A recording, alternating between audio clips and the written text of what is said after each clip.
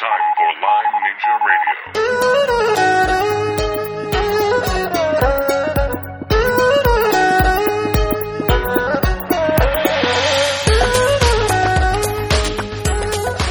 Hello and welcome to episode 9 of Lyme Ninja Radio. I'm your host, McKay Rippey, and back with us in the studio this week is Aurora. Hi, folks. And I just have to let you know that without Aurora on the show, nobody listened. And that's just about a fact. Our listenership went way down, so Aurora, whatever I'm paying you, it's not enough. Obviously. Very funny.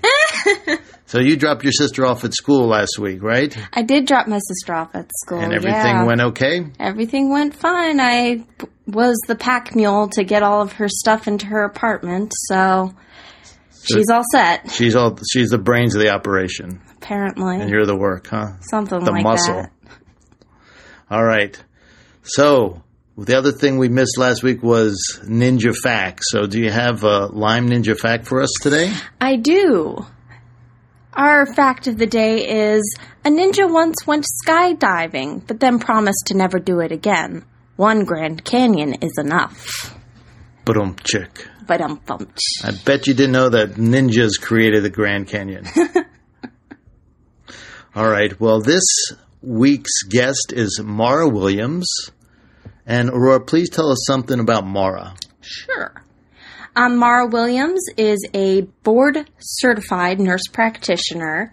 With 30 years as a healthcare provider, Mara has developed an expertise in functional nutritional medicine, blending pharmaceuticals with nutraceuticals, and utilizing science and nutrition to its best advantage to get the optimal effect and outcome.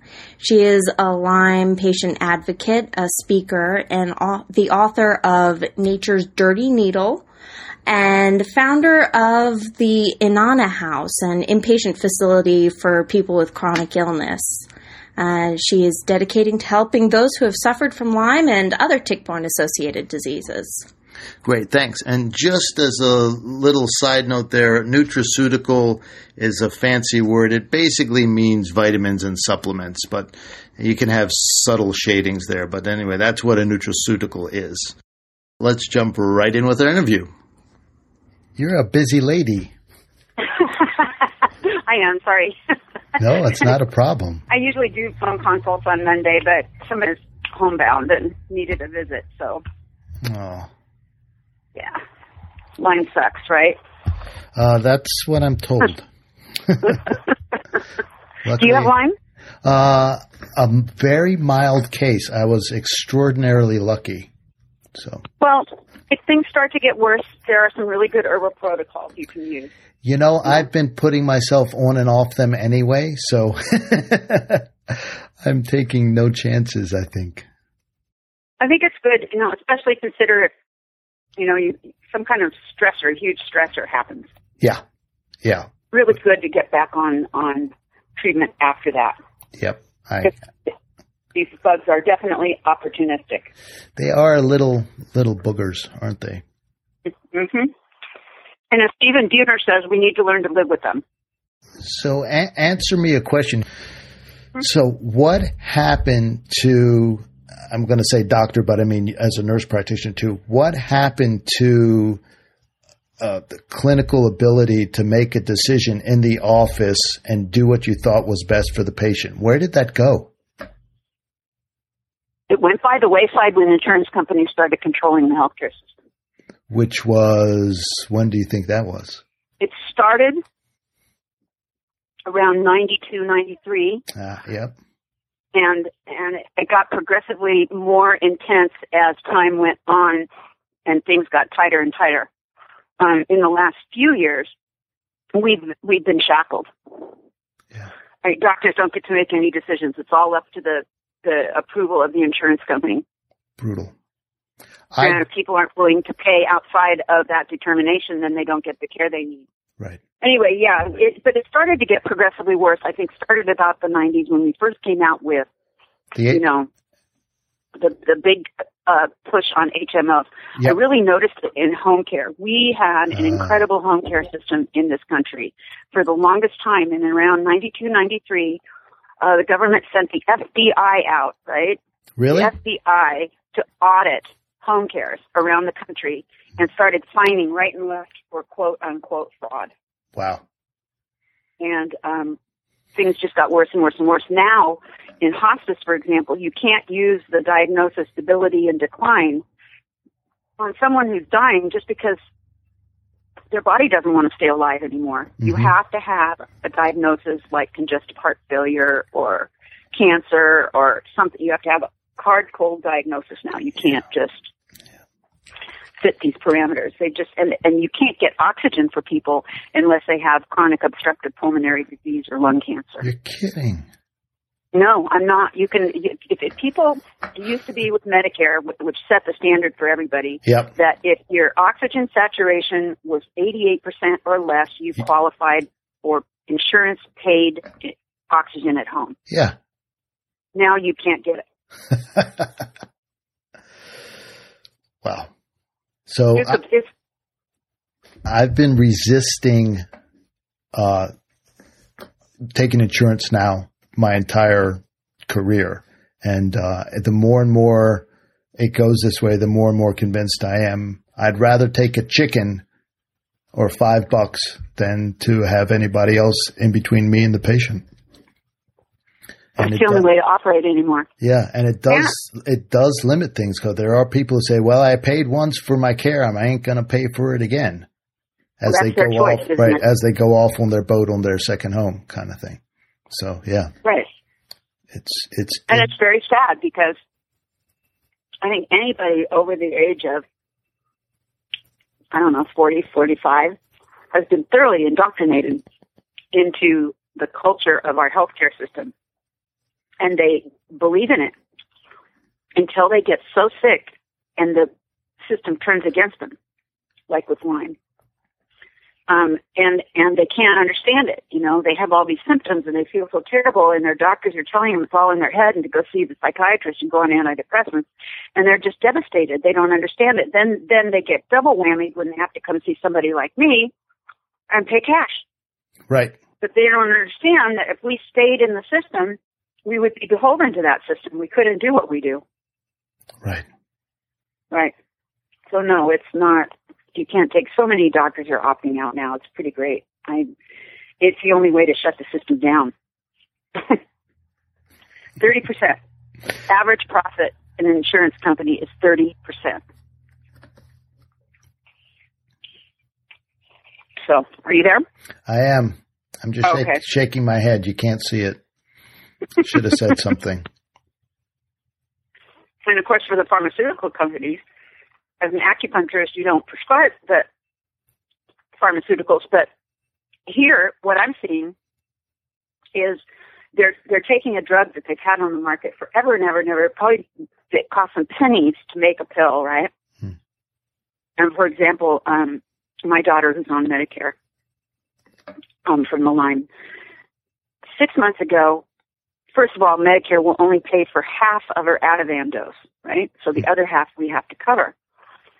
So that half used to be $11 a month. Then it went up to $30 a month. Now it's up to $56 a month for nothing. And they did the same thing to doxycycline when they realized how much of it was being used. They created a shortage, and 6 to 8 months later came back with doxycycline, and instead of it costing $20 or $30 a month, it costs $300 a month. They're doing this with all kinds of medicine. Yeah, when I was in acupuncture school, our one of the founders was very interested in the politics of medicine, and he kept on citing a study by the insurance companies. This would have been in the early 90s. He said the future of medicine is going to be acute care centers, and then there are going to be people in the neighborhood providing care. It's people like you, people like me, kind of under the radar, and neighborhood people. And the more and more this happens, it really seems that's the way it's going to be. Well, the whole system is geared toward a person in crisis. Right. It isn't geared to look at the underlying root cause, which you do and I do. It isn't true healthcare. It's crisis management. So, and pharmaceutically driven. Absolutely. It's a curative drug. Yeah. No curative drug on the market. No. Exists. No. Well, I tell people, you go to a surgeon, you get surgery, you go to a physician, you get drugs, and you come to an acupuncturist, and you get needles. But you also, don't you work with herbs and things? I do. For herbs, basic nutrition, of course, all the lifestyle stuff, and turn off the TV, go to bed, the usual. So, have you read any of Buhner's books? Not yet. I'm kind of, one reason I've got two purposes for doing these interviews. A is to help just give another platform to get the word out. Mm-hmm. And B is to educate myself. So I'm just dipping my toes in the Lyme disease world. I've been practicing acupuncture for 20 years, but just kind of got introduced to acupuncture last fall when I did a workshop with a friend of mine who's an acupuncturist and become a bit of a specialist. So this is, I can't read fast enough. Well, I'll tell you, it's really, I admire Stephen Buhner.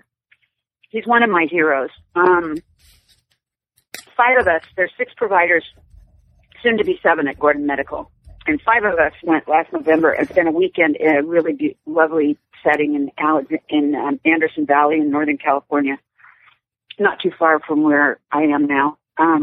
Spent the weekend with him, and he, not only is he an incredible herbalist, probably one of the top 5 in the world, but he's a storyteller, and he brings this world of bacteria and parasites and plants to life. And he talks about how the plants serve us and how they adapt in an environment where the bacteria change, which they do all the time in these Lyme with the co-infections, with Borrelia and all the other co-infections, constantly communicating, constantly adapting and changing. And the plants know that and change accordingly.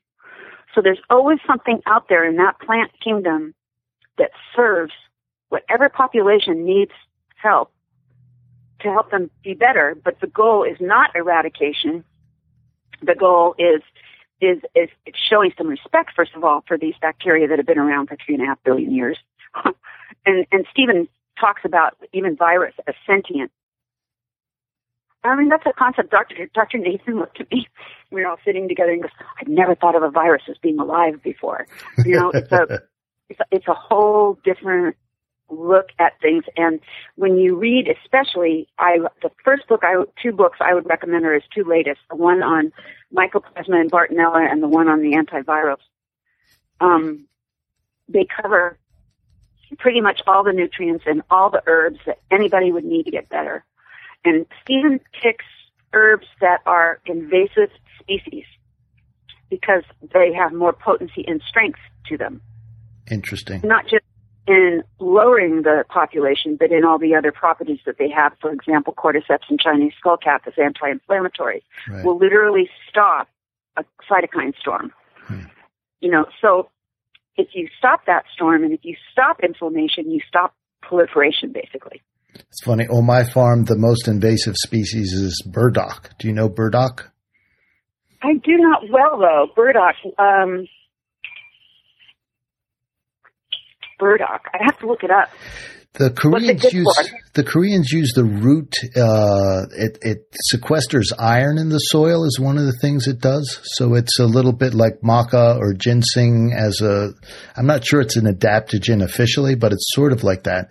But it has this massive leaves, and the seed pods were the inspiration for developing Velcro. They hook onto you. They're these little balls that hook onto you. And once it gets established, it just crowds everything out. When I first got here, my Mennonite neighbors gave me a machete. Said, here, I think you'll need this. For the burdock. For the burdock, yeah. Wow. Well, if you follow along with philosophy, the burdock is telling people in your area that they need to pay attention to it. Yeah. That plant has something to offer the people in your area. And it's interesting. I have a friends who live in North Vancouver, and she was telling me that the government just spent thousands of dollars eradicating Japanese knotweed out of their woods. And it's like, oh my God, you're kidding. It is one of the most incredible herbs to use for Lyme and all the co-infections. I mean, it's antiviral, it's the intracellular bacteria. It serves them as mycoplasma, chlamydia pneumonia, and Lyme. I mean, it crosses the blood-brain barrier. It supports the immune system. I mean, it's a miraculous plant. And they used poisons to kill it. Right. Part that cringe when I hear these things, It's like, what are we doing to our planet? But Stealing feels that what you want to do is you want to, of course, support the body, which is a lot what you do in your practice, rebuild the immune system, rebuild the gut, get the detox pathways working, handle the nervous system. We have, unfortunately, way too many patients at Gordon Medical whose nervous systems are wide open, and we have a really hard time shutting them down.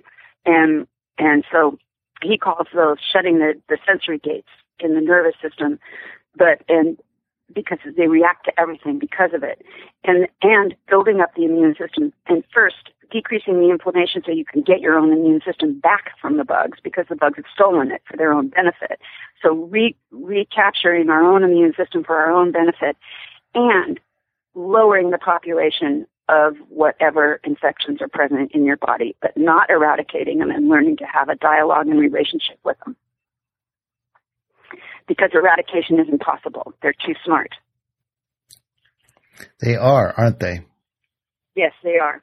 They create biofilm, they change shapes, they do whatever they have to do to survive, and mycoplasma goes right into the cell and breaks open the mitochondria and steals all your energy from you. I mean, how perfect is that for them?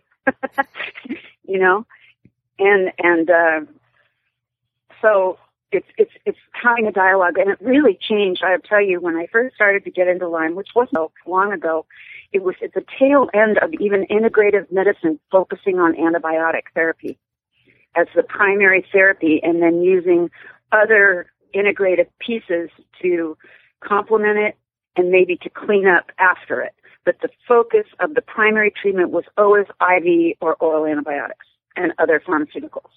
And that went on. I mean, even Dr. Anderson has been an MD for, 35 years and started working with Lyme disease way, way long ago. He was on the phone with Joe Burrascano in the beginning. Antibiotics was the only thing they did. And so to go from that and do this entire turnaround, I started getting involved in this world right when that shift started to happen. I couldn't have gotten in at a better time, because I wasn't ingrained, I wasn't ingrained in the got to give antibiotics and then do all these other things. So what got you interested in Lyme disease? Well, the integrative doctor I was working with before I went to Gordon Medical decided her daughter came down with Lyme, and it turned out after I left her that she discovered she probably had Lyme all her life. She grew up in Massachusetts. But she said, we're going to do Lyme disease now, and everything that Ellie did, I had to learn, because we were that kind of office where people would see me and her. It wasn't just like at Gordon Medical, people will come see me and I'm their primary provider at the clinic. Although they can see other people in the clinic, their care goes through me, right? Mm-hmm. Or it'll go through somebody else. We don't share, although people share, it's not the same kind of concept as Ellie had in her office, where it was one practice and there were people that only came to see me because they liked me better, but, it was a shared practice. Gordon Medical isn't like that. It made it hard to develop a practice there, because people didn't just say, oh, here, see this person for me kind of thing. They're doing that more now. I will do that, especially for pain management with the naturopathic doctors who can't prescribe. I will do the pain management piece for them. But it's the integrated piece has become the core of treatment now, except for an acute infection, which you separate completely differently, like yours was compared to the chronic.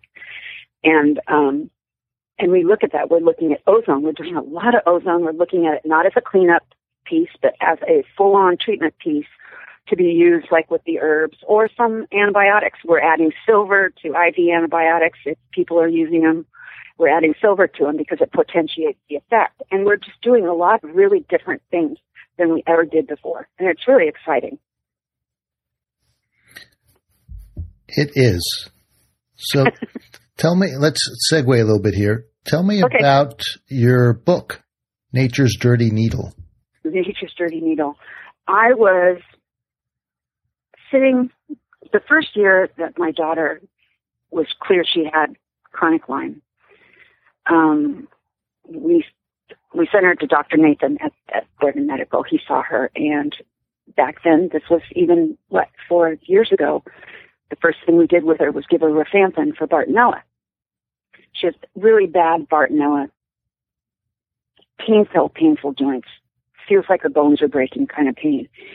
And so he started her on once a day rifampin, and she did okay. So he said, okay, go to 2 doses. Well, for whatever reason, adding that second dose of rifampin triggered her entire body, and it went crazy. It flipped. The nervous system flipped, the immune system flipped, and all of a sudden she couldn't tolerate anything, and she started throwing up all the time. She'd always thrown up, but this got worse, and she'd get into this what they call hyperemesis, where she couldn't stop vomiting, and she'd get dehydrated, and we had to take her to the ER. Well, in the first year before we got a PICC line in her, she was in the ER 17 times. Oh, brutal. We required hospitalization 7 of those times, once for 2 weeks. And they did nothing for her disease. All they did was give her symptom management.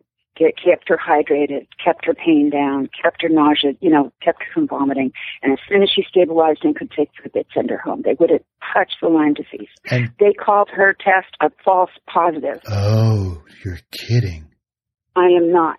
So we're going through this. Well, about the 7th time I was sitting in the ER, and these young, I don't know about your area, but we have these hot young doctors that are just out of their internships, and they do rotations through the ER, and they work as hospitalists in the hospital, 2-3 day shifts.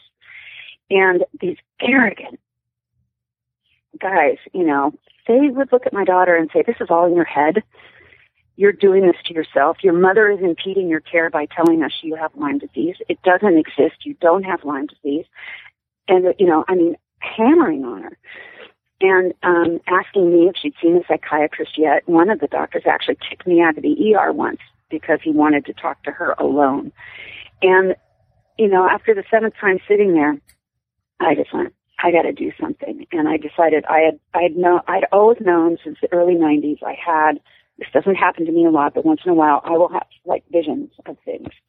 And I realized when I saw it, it was a collective vision of a healing center where everybody would sit at the table together and come up with a plan for each person that would find the root cause of their problem and work to correct it. And I didn't realize it would take on Lyme until I was sitting in the ER and went, oh, this is what my healing center is supposed to be. So I went to a friend of mine who is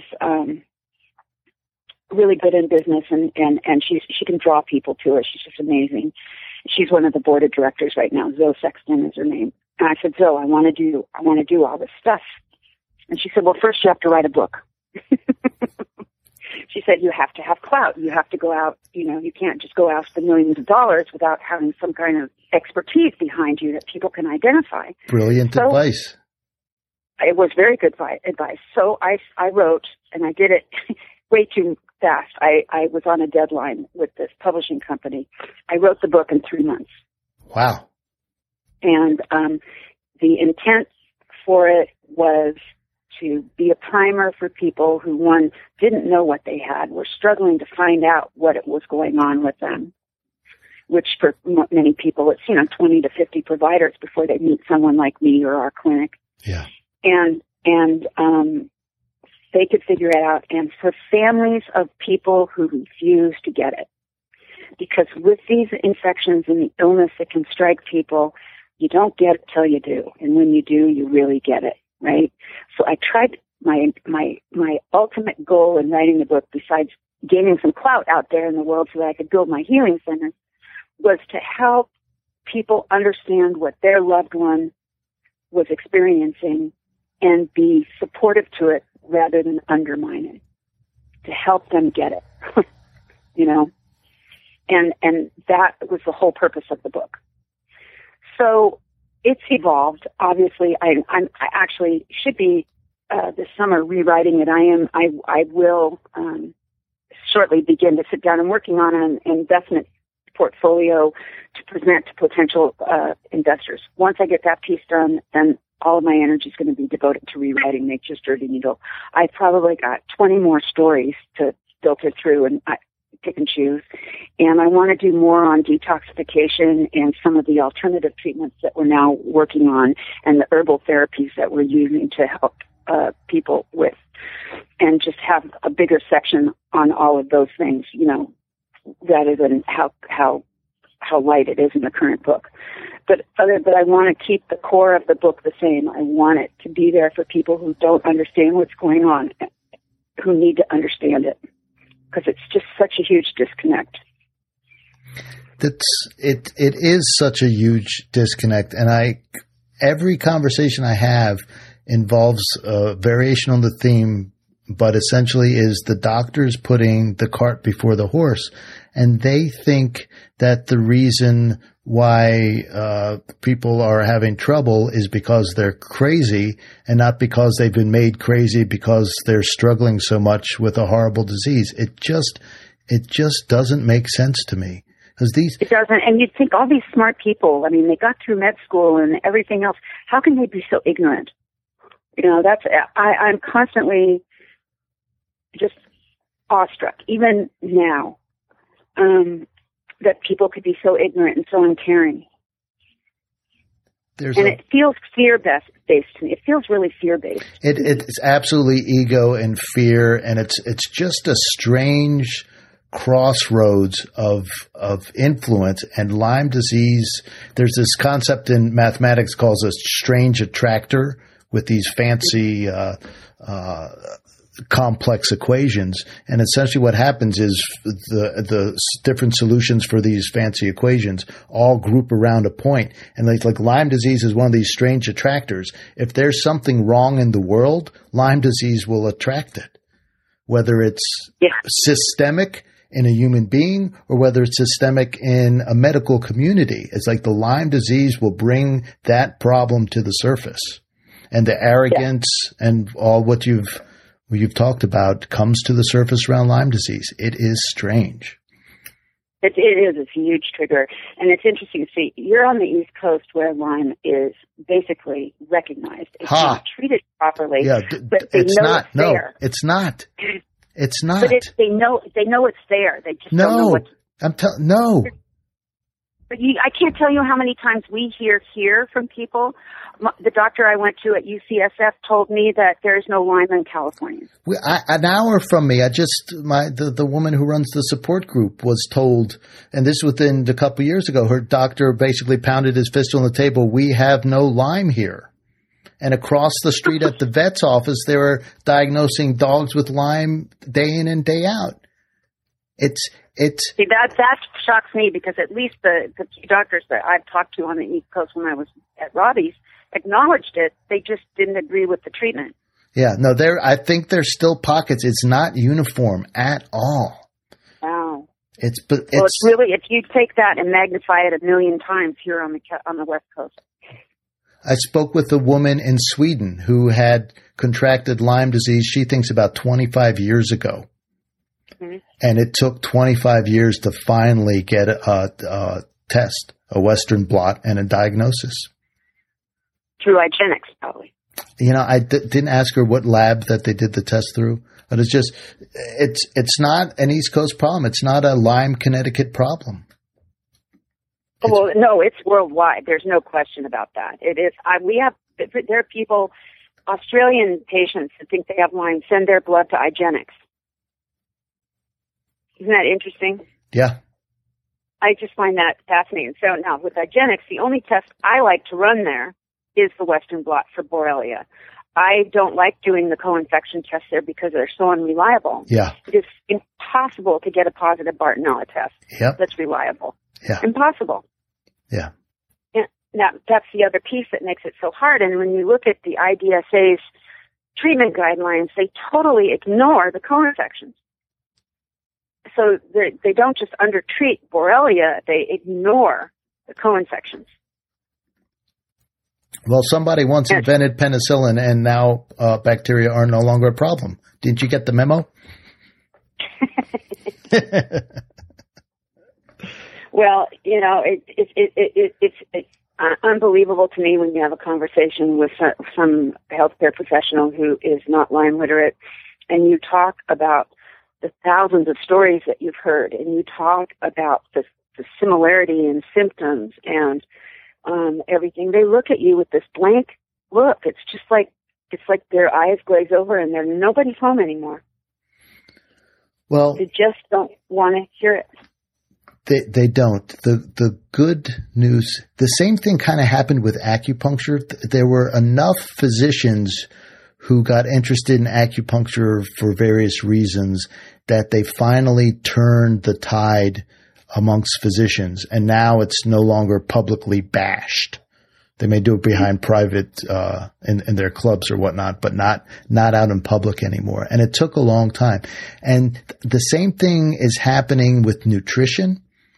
So if doctors are having problems that aren't being solved through their regular channels, through their friends, and then they start doing the research and they say, oh my goodness, there's this whole body of research that was never taught. Maybe there is something to food. And I think the same thing will happen to Lyme. There will be enough doctors eventually. They go out in the woods like everybody else. They're going to get Lyme too. And they're not going to be satisfied feeling miserable. And they're going to start advocating. Now, it may take some time, but it can't stay the way it is. No, it can't. It's that hundredth monkey thing. Well, and the fact that it is so pandemic, it will shift. Consciousness is shifting. So with the shifting consciousness, this will shift too. But I think it will take that. I call this creating a new paradigm in healthcare, and I really believe it is. And I think the Lyme community is the perfect community to use to initiate a new healthcare system. Do you know Jenny Rush? I know the name. She's one of my friends on Facebook, and I may have spoken to her a few years ago. I can't remember. I know she's aware of my project of Anana House and is very supportive of it. She is also very interesting. She is very interesting, and she's very interested in shifting the paradigm and has some ideas about that. And she would be a good contact at some point if you go down that road. She really is quite fabulous. And cool. And I have one last question for you, and this is my impossible question because Lyme disease and the co-infections are so broad, but I'm going to ask you this to help people focus on one thing. It can get overwhelming with all the different therapies and detoxing and co-infections. But so here's the impossible question. What's the one most important strategy for dealing with Lyme disease?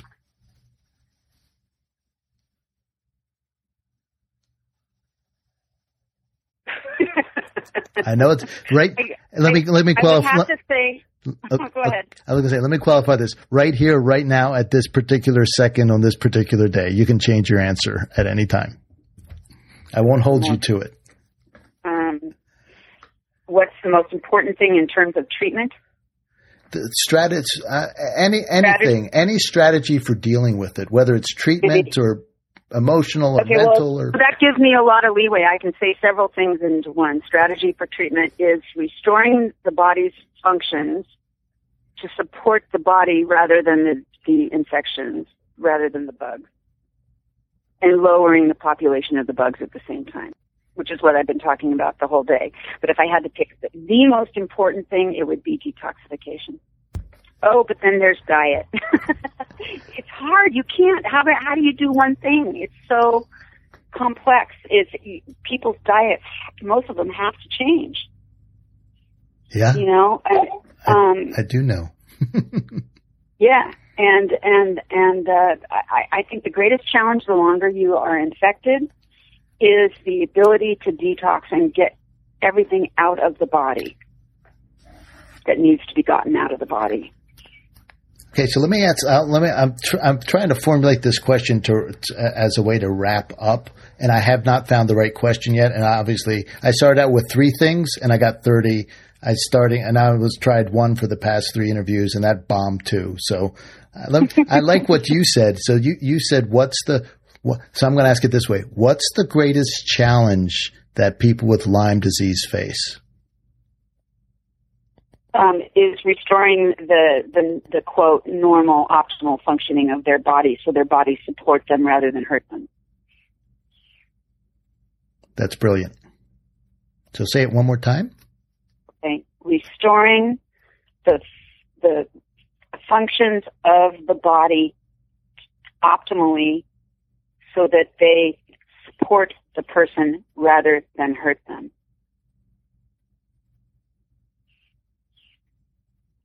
So, for example, you have poor detoxification, right? It's like, and so you do all this treatment and you get sicker and sicker and sicker because nothing is leaving the body. The die-off and the neurotoxins and everything just keep circulating over and over and over again because the liver doesn't know what to do, and the lymph system doesn't know what to do. You just got to get these things moving. So you've got to get those things moving. It's really important. So you've got to restore detoxification pathways. Right? You have to get that stuff out. You have to get your immune system back from the bugs. They have basically over time stolen the systems in your body that are designed to support you in illness to recover. They have stolen from you. So you don't have those systems to assist you anymore. So you have to restore them. You have to rebuild your immune system so it knows what it's doing again. You have to have a nervous system that can, be calm if it needs to be calm, and your hormones have to be balanced, and your gut has to be healed, and your liver has to work well. You have to be able to get rid of these things. So if you do all that, you probably almost don't have to do anything else. The body will take care of it. That's beautiful. Thank you so much. Oh, you're welcome. And that's the whole goal of Anon House. That's going to be the focus. Where can people find out about Anon House? Well, we have a website, anonhouse.org.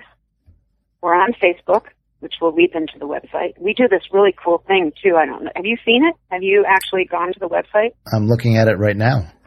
Okay, so we do the Lyme Artist of the Month. We've been doing it now for over a year, and we showcase some just incredibly beautiful, amazing, creative, talented people who are struggling with this illness.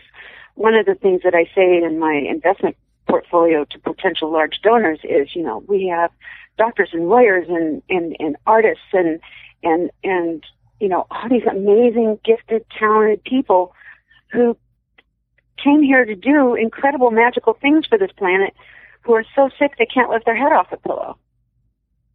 It's like we need these people to make our world a better place. So we need to help these people get their lives back so they can help do what they're supposed to do. And that's inannahouse.org, INANNA.org. House.org. Brilliant. Yeah. And I also have a website too, but Anon House is the most important, and it will guide you to all the others. And I do a blog occasionally. I've been remiss lately with everything going on, but I have written a few blogs on. What's your website? Why don't you just throw it out there? It's marawilliams.net. Okay. And you're on Facebook too? Yes. You're everywhere. I'm everywhere. Who would have thunk it 5 years ago? I'll tell you, not me. Well, when you had your vision, you had the vision, and all of a sudden, all the steps you need to take became real clear, right? Yep. And I took them and did it. And, I keep saying to everybody, because I know it is, I knew it was when I had it, it is a collective vision. And it will take this village to build this. It will. This is not something I can do on my own. It's a collective. And I'll tell you a great quick story, which I don't know was shared anywhere, but when we were doing the 501c3, we tried to do it inexpensively because I don't have a lot of money, and we hired, we paid legals in to help us. Well, they kept sending it back. This looks like a hospital. You need to do this. You need to. And I kept saying, no, it's not a hospital, and nothing was happening. So someone in the Lion community did an Indiegogo campaign for us, raised $17,000, and with that money, we hired a 501c lawyer specialist. And we completed the application and mailed it on July 29th of last year to the IRS.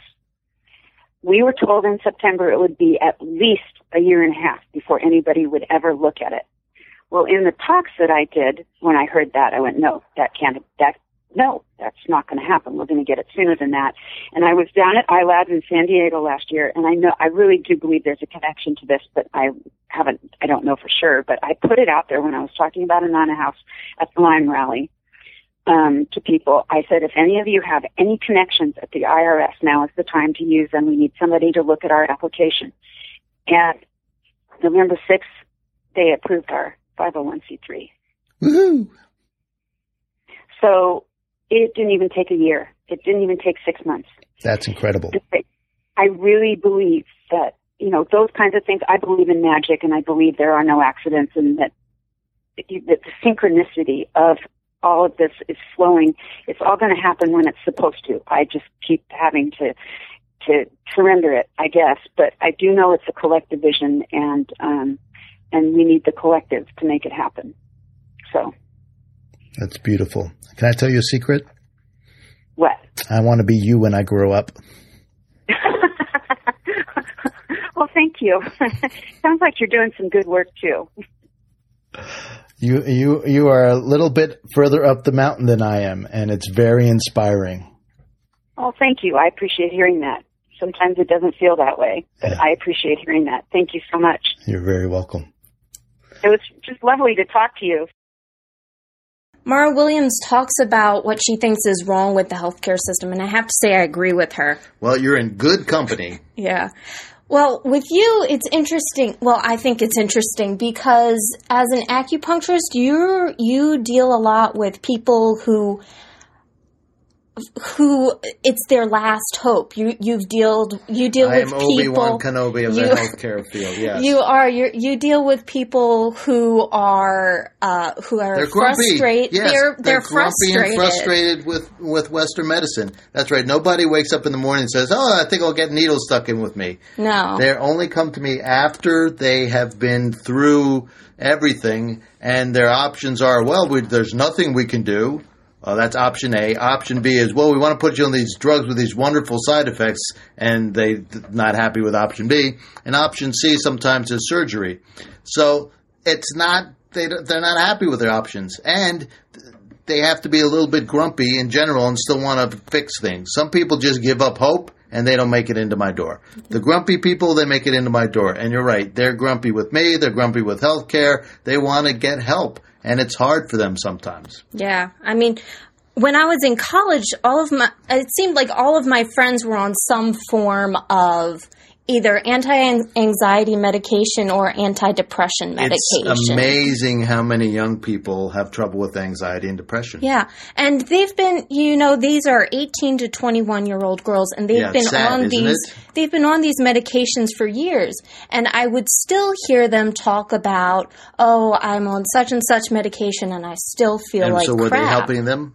No. I mean, they would come back from break and they would say, "Oh, I've seen my psychiatrist, and she said, we'll try such and such, a completely different medication." So not only were they... I can't imagine going through classes kind of on psychiatric drugs. No. Stoned half the time. They would, one of the fun lunch conversations was how their side effects were affecting them. Well, so what kind of side effects did they have? Well, one of the most common side effects that I would hear about is fatigue. Really? So they wouldn't have energy to kind of do anything. Brutal. These are college age girls, right? These are college age girls. So how'd they make it through the day? You know what? I have no idea how they did it. Did they use other drugs? Not to my knowledge, other than normal caffeine. Oh, so coffee. Yeah. They coffeeed up. Yeah, but everybody does that, so you can't. So even you did that? Oh, I learned to like coffee by the end of my school years. All right. So did you ever put butter on your coffee? No. No. We'll have to turn you on to bulletproof coffee. All right, that wraps up today's show. And to get in touch with us, please friend us on Facebook, and you just search Lyme Ninja Radio on Facebook, and you'll find that. You can find us and subscribe on iTunes, and please rate us on iTunes. Leave a 5-star rating if you think we're worth 5 stars, and if not, well, give us what you think we're worth. The other thing, if you have feedback for us, suggestions for guests, or a way to improve the show, what's the email, Aurora? It's feedback@LymeNinjaRadio.com. Fabulous. You can also find us on Stitcher for you non-iPhone people. And lastly, we do have a website where all the show notes will be. You can get all the information about Mara and her projects, what she's up to. And the website address is? It is LymeNinjaRadio.com. We try to keep things very simple. All right. Thanks, everybody. We'll see you soon. Bye.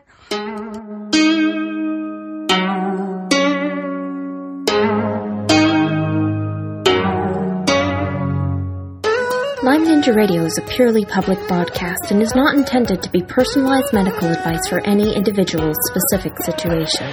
Each individual's medical situation is unique, and Lyme Ninja Radio should not be relied upon and or considered as personalized medical advice. Lyme Ninja Radio is not licensed to render medical advice and should be considered simply the public opinion of Lyme Ninja Radio and its guests. Recommendations on specific treatment options are not intended to address any listener's particular medical situation. As always, contact your physician before considering any new treatment.